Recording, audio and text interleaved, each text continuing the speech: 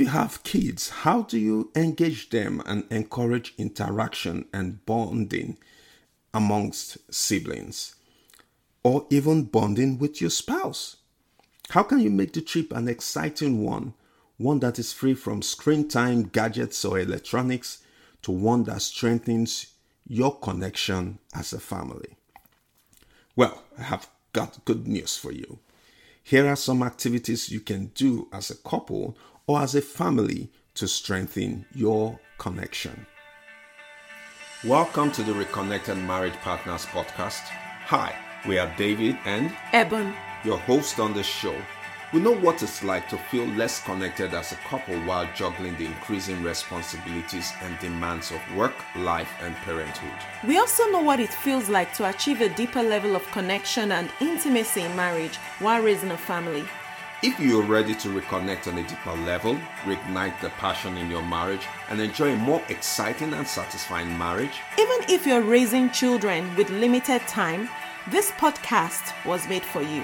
be prepared to be empowered and inspired to build the strong and connected marriage you truly desire. All right, let's light up that spark. Come on! Hello, friend, and welcome to another exciting episode on this show. It's that time of the year when children are back from school, they are at home, and family vacation is in the works. Now, before you head out for your vacation, be it a drive or a flight or a train ride, there has to be proper planning. If you have kids, how do you engage them and encourage interaction and bonding amongst siblings? Or even bonding with your spouse? How can you make the trip an exciting one that is free from screen time, gadgets, or electronics, to one that strengthens your connection as a family? Well, I have got good news for you. Here are some activities you can do as a couple or as a family to strengthen your connection. Here we go. So 1, identify the farm animals along the way. What? Now listen to me. We live around the country, so most of our trips we get to see cows, horses, deer, at times moose. We have children between the ages of 3 and 11. And so it's fun, hearing them, identify the animals along the way, and even the older one correcting his younger ones when they misidentify an animal. Another thing you could do is even further ask, what do these animals provide? Do they provide beef, milk, whatever, right? Now, the second one is take some kind of quiz. On one of our road trips, we took the love language quiz for children. We did get some surprising answers anyway. This works well for older kids. You would be surprised at some of the responses you would get. You think you know your kid? Try this quiz. Another one is storytelling. I come from a line of storytellers. My grandfather was one, my father is one, and I am one. My kids love it when I share my personal experiences, especially from my childhood. They can't get enough of it. At times, they even ask me to repeat stories that I've told them before.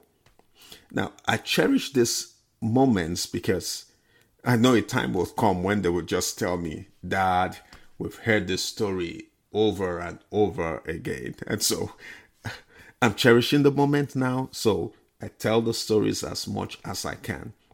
You could also share biblical stories and have them tell you what they have learned or what God is saying to them. Okay? Another way is naming family members and neighbors and praying for them.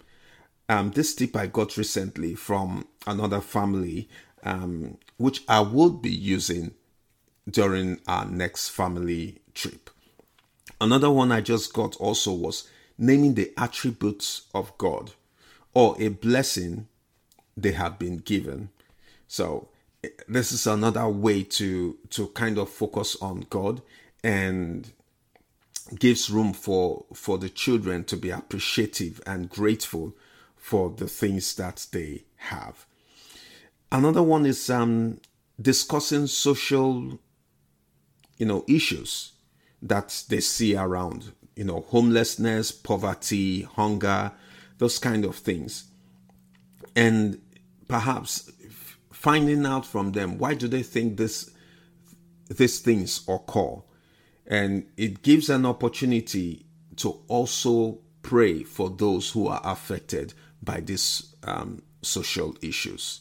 And I think the last one I'll talk about is sing along, singing and screaming at the top of your voices inside the vehicle as maybe each person gives a song.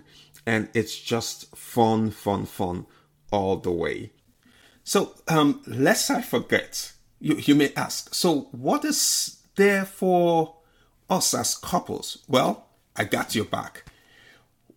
You can also sneak in some bonding time as a couple. Say how? While on the road trip and the children are sleeping, most times they find the time to sleep. You can just use this as an opportunity to talk, to each other, ask questions. It's an idea for a date drive, if you want to call it that. You're making time out for connection as you ask questions, talk about your dreams and maybe where it all started, where you are at now, and, make that connection. And you'll be surprised, or don't be surprised if you still find out something you never knew about your spouse. This list is exhaustive, and I know that you perhaps have one or two tips under your sleeves. So what do you think?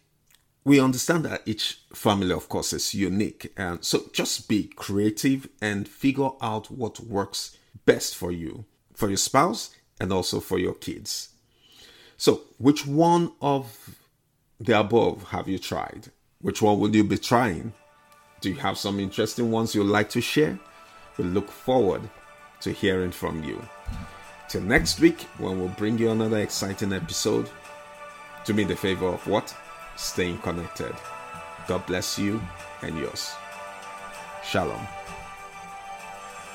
If you like that Among Show, please don't forget to leave a review to spread the love.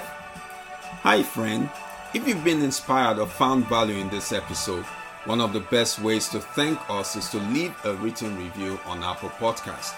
We would love to hear from you. Please feel free to share this episode with friends and family, and together we can build stronger marriages, families, and communities. Stay connected. Shalom.